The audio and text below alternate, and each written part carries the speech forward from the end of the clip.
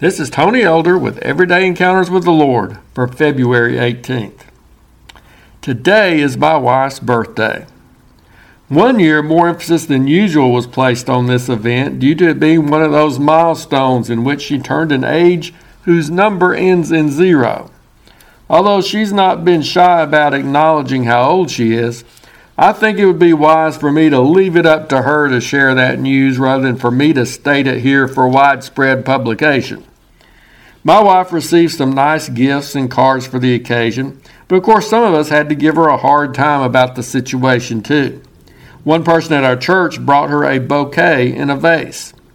From a distance it appeared to be an arrangement of greenery with dark flowers, or what my wife first thought were dead roses. But upon closer examination, one could see that the objects at the end of the stems were not flowers at all, dead or alive. They were prunes, which had been affixed to those stems. My wife was jokingly told by her benefactor that she might need the, quote, help those prunes could provide for people her age. You should have seen the puzzled expressions on the faces of our young grandchildren as they examined that gift. They realized how odd and unnatural it was to see those shriveled prunes where they would normally expect to see beautiful flowers. It reminds me of some ridiculous pictures put forth in the Bible in order to illustrate a certain truth. In Matthew 7:16, Jesus asked, "Do men gather grapes from thorn bushes or figs from thistles?" A similar question is raised in James 3:12. "Can a fig tree, my brethren, bear olives, or a grapevine bear figs?" The obvious answer to both those questions is no. You don't find olives on fig trees, and neither do you see figs growing on grapevines or thistles. And you don't normally see prunes stuck on the end of flower stems. The truth being conveyed is that we can know a tree by its fruit. Jesus was saying that we can recognize false prophets by their deeds and doctrine. James was suggesting that people's words or the fruit of their mouths reveal what they really are in their hearts and character.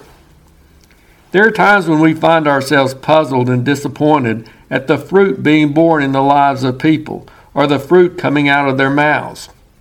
It doesn't fit with what we thought that person was or with what they profess to be as a follower of Christ. Granted, we're all susceptible to occasional stumbling in our actions and to allowing some hurtful or corrupt words burst from our lips on the spur of the moment. But if we witness that kind of fruit consistently in someone's life, the Bible suggests it's an indication of what that person is truly like on the inside. What should really disturb us is if we see such fruit frequently coming out in our own lives. If so, we should take it as an indication that something isn't right with our tree. Jesus doesn't just want to forgive us for yielding bad fruit. He wants to change us into a tree that bears godly fruit, such as love, joy, peace, long-suffering, kindness, goodness, faithfulness, gentleness, and self-control. You can find that list in Galatians 5, verses 22 and 23. The Lord doesn't intend for us to be prune bouquets. Let's be trees bearing good fruit to the glory of God. If you're interested, Everyday Encounters with the Lord is available in both book and ebook formats. And now I pray that you'll encounter the Lord today in your own everyday experiences.